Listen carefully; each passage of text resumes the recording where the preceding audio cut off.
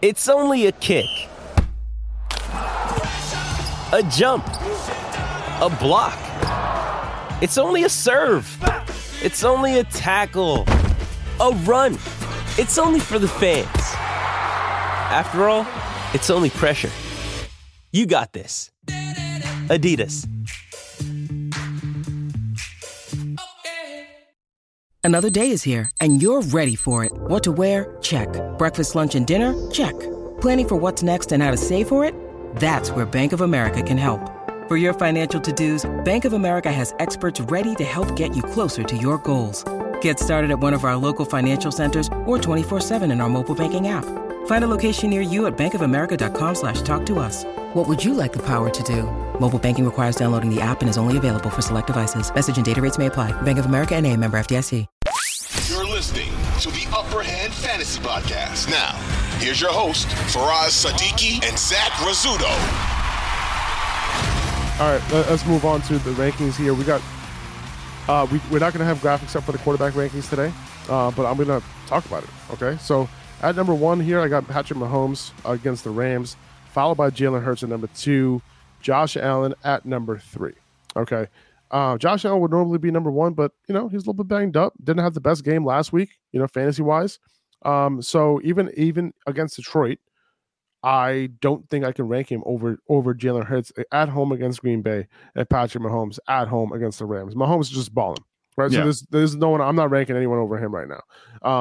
Without Tyreek Hill, who would have knew? Who would have knew? The dude is still good. Patrick Mahomes. Okay. Yeah.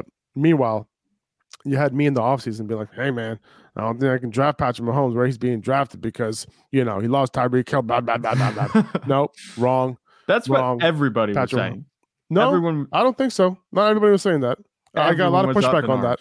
Everyone was up in arms, I feel like, about his ADP just, as a quarterback being so high. Yeah, that I still kind of agree with. It's more like, it's not worth it at all because, like, he can't come through without Tyreek Hill. So it's like, why is he still being taken there? But at the end of the day, like, he is that type of talent that proved that where he was being taken at his ADP. And it could still be argued whether it was still worth it because quarterback differentiation. But you look at the other quarterbacks now, past like Josh Allen and Hurts, I think Joe Burrow is going to be entering that conversation soon because he just said that I got an alert here that he just got an alert that that he's going to have Jamar Chase this week. So Jamar Chase, T. Higgins. Should I include Tyler Boyd? Because he's been disappointing over the past. He's just been quiet. He's always been a good wide receiver 3. You're not gonna say he's not a good receiver. I'm upset at Tyler Boyd. Yeah. That's the thing with Patrick Mahomes. He's a perfect combination. He's just a perfect fantasy quarterback, perfect real life quarterback. He's scoring touchdowns, regardless of the matchup. His floor is so high. It's like 20 points, which is ridiculous. And that's why it's funny saying that like people were up in arms about drafting him so high, but would you be mad about drafting a player with a 20-point floor and a 40-point ceiling, And what would you go in the 3rd round? You know what's crazy? Like from weeks 5 through 9, he scored, and that's 5 weeks. He scored 4 rushing touchdowns during that time. And like it's a lot of them are sneaks, but hey, man, I'll take it, And in the 2 games that he had Jamar Chase for, he threw for 303 and 481 and 3. And then Jamar Chase got hurt in that game. But since then he's still been solid. He didn't have that ceiling, but now with Jamar Chase back, Joe Burrow has a good chance to be top 5 rest of the season. And it's possible that he ends up being a better fantasy quarterback than Lamar Jackson. I mean, I have him ranked above Lamar Jackson this week, but you had guys like Justin Herbert, you had guys like Justin Fields, who's now banged up, So Patrick Mahomes, Jalen Hurts, Josh Allen, and Joe Burrow might end up being top 5, top 4. I have 2 at 5 here, but it's looking like if Jamar Chase is truly healthy and he's good to go the rest of the way, these guys stay pretty healthy. I think Joe Burrow is going to have an extremely good end of season. Yeah, and we kind of saw that last season where he came on at the end of the season. He was having these massive games. Joe Burrow is just going to be. He's a very good floor. He's a very good quarterback. I've seen a couple people in the fantasy community saying he's overrated, not just as fantasy, but just in general. But it's like, How do you even say that? I mean, people are saying, oh, the Bengals, they have a couple losses on their resume. They're not looking like they're as good as they were last season, but they have the same record this year as they did this time last year. So it's like Joe Burrow's going to do his thing. He's going to be perfectly fine. I feel like you said, you have to rank him over Lamar now at this point because Lamar Jackson's he hasn't been running, which is disappointing, but he also doesn't have many weapons. I know that's the problem, and I have Tua over Lamar this week. I have them at 5 and 6. And it's simply because he has Tyreek Hill and he has Jalen Waddle. Not the most amazing matchup in terms of points allowed, to quarterbacks by Houston. But at the end of the day, he's at home and he has these awesome weapons. So I'm going to start him over Lamar. And Tua's been putting up numbers. So, I'm not going to discount that. And he's been doing well. And even in games like, a couple games ago where Tyreek and Jalen didn't do their thing, like didn't have big games, he still threw for 3 touchdowns. Right. Yeah. So, he can still be efficient. He's going to have a really good running game supporting him as well. So I like Tua there. Lamar, he's playing in Jacksonville, but listen, look what happened last week against Carolina, man, at home. Mm-hmm. That was super disappointing. Carolina's a shitty team. Okay. Yeah. So let's not I thought the Ravens were going to handle business, but it took the whole game. Yeah, for them to win that game, And we talk about, Lamar Jackson's rushing ability being what makes him, the high upside quarterback, but that rushing ability doesn't make him a high upside quarterback alone if the passing isn't there. He didn't throw any touchdowns. He threw a pick. I think he only had like 100 some yards through the air. And he had Mark Andrews. So it's like that worries me a little bit. And I'm not saying he had 200 yards passing this past week. But I think what it really comes down to is the rushing, right? Like, he has to have those high rushing games. If he's not going to have the passing yards, he needs to rush for at least 60, 70 yards. Yeah. And we talked about that. I just feel like that he's not taking off. They're not running as many design runs. Maybe, I don't know. The yardage has been down. It just doesn't seem like when he drops back that he's getting as many rushing attempts as we'd like him to get, or as we've seen him get recently. Well, I guess he ran the ball 11 times. But he hasn't been as explosive as we've seen him. He had those 200-yard games in weeks 2 and 3. Since then, I mean, what? Has he eclipsed 70 yards twice? Yeah. 3 times, maybe. Yeah, 3 times. Because the week before against New Orleans, at 82 yards. But it seems like those first 2 weeks, the passing and the rushing were working together. And since then, it's either been, the passing doing well and the rushing lagging behind, or the rushing doing well and the passing lagging behind. So I'll say this about Lamar, though. If you have him, he could turn it on at any moment. Yeah. Okay. That's the thing. He has Cleveland, Atlanta, and Pittsburgh. So he has, after Jacksonville and Denver, weeks 14 through 17, Pittsburgh, Cleveland, Atlanta, and Pittsburgh. So he could do his thing in those games, and he has massive upside regardless. So not looking to bench him for any streamers or anything like that, even though he hasn't been putting up the numbers. And honestly, if you streamed, what's crazy? Since week 4, if you streamed quarterbacks and you've done it relatively well, you would have fared better on a per game basis than just starting Lamar every week. Yeah, which is crazy to say. Consider Jacoby Brissett blew Lamar's production out of the water last week against a good Bills defense. So it's like, you never know. Yeah. No, it's tough, but he could turn it on at any point, and he still has that 30-point ceiling. Yeah, and hopefully that happens sometime soon. Maybe with his new wide receiver 1, Demarcus Robinson, newfound wide receiver 1. All right, so I got Dak at 7. Should I put Dak over Lamar? I don't know. I don't think I would. The way the Cowboys lean on the run game, and he was super efficient last week, and he's been good. But like you said, Lamar Jackson could turn on any time. So I would leave Lamar just still this week. It's hard to not have him ranked higher. If I had to pick between Lamar and Dak, I'd put Lamar in, and I'm a Cowboys fan. So Clyde Edwards-Helaire just got placed on IR. So he's going to be out for at least 4 games. We knew he was going to be out for a while anyway because he had a high ankle sprain. Yeah. But now it's Isaiah Pacheco's show on early downs in that backfield. But we kind of knew that already. Yeah.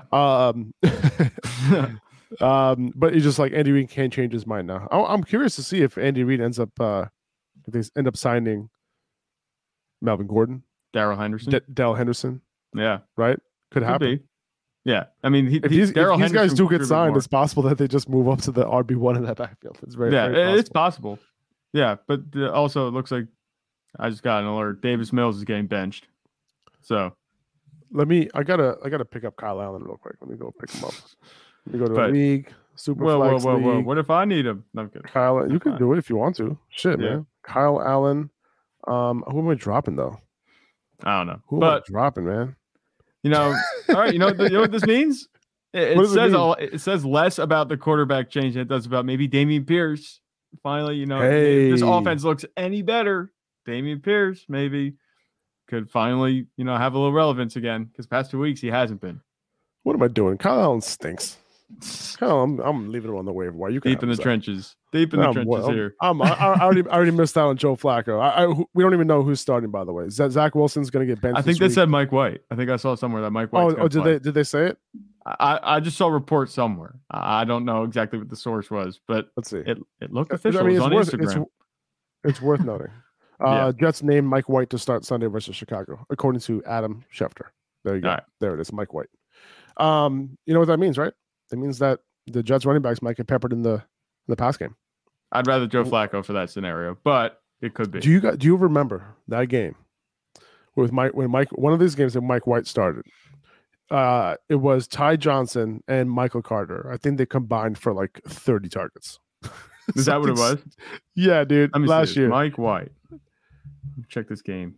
Absolutely insane. Is that the game that he blew up in, where he just went like? Yeah. Who they beat? The Bengals. It was one of the games that he blew up in. Yeah, they beat the Bengals. He threw for 400 yards and 3 touchdowns. That's what it was. Yeah. So Michael Carter. What did he have? We're really going off the cuff today. You know what I'm saying? Yeah, we really are. We're not playing. Holy crap! Yeah. So Cincinnati in that game, Michael Carter had 14 targets. You had 9 catches for 95 yards. What about Ty Johnson? I'm pretty sure he had. Ty Johnson. He got 6 targets. Yeah, 6 targets, 5 catches, 71 yards. He did catch a touchdown though too. So, okay, there you go. Maybe we're okay with Mike White. If you have Jets running backs, maybe you're okay with Mike White as much as I can easily see Mike White shit in the bed too, and then they just bring in Joe Flacco next week. But it's a good matchup though. It's a good matchup against the Bears. Do you think Zach Wilson has any chance of getting his job back this season or no? You think they're done with him? I think they're done.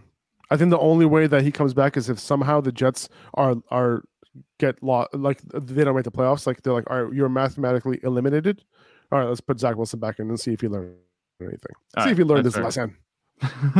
Let's see how terrible these quarterbacks are now. Can't wait. It's such a weird position to be in because they're a very good team outside the quarterback position. Exactly. They can't get that quarterback situation right, unfortunately. Yeah. When you need mealtime inspiration, it's worth shopping Kroger, where you'll find over 30,000 mouth-watering choices that excite your inner foodie. And no matter what tasty choice you make, you'll enjoy our everyday low prices, plus extra ways to save, like digital coupons worth over $600 each week. You can also save up to $1 off per gallon at the pump with fuel points. More savings and more inspiring flavors make shopping Kroger worth it every time. Kroger, fresh for everyone. Fuel restrictions apply. Where the hell were we, dude? Like, what the hell we were at? Number 8, Justin Herbert.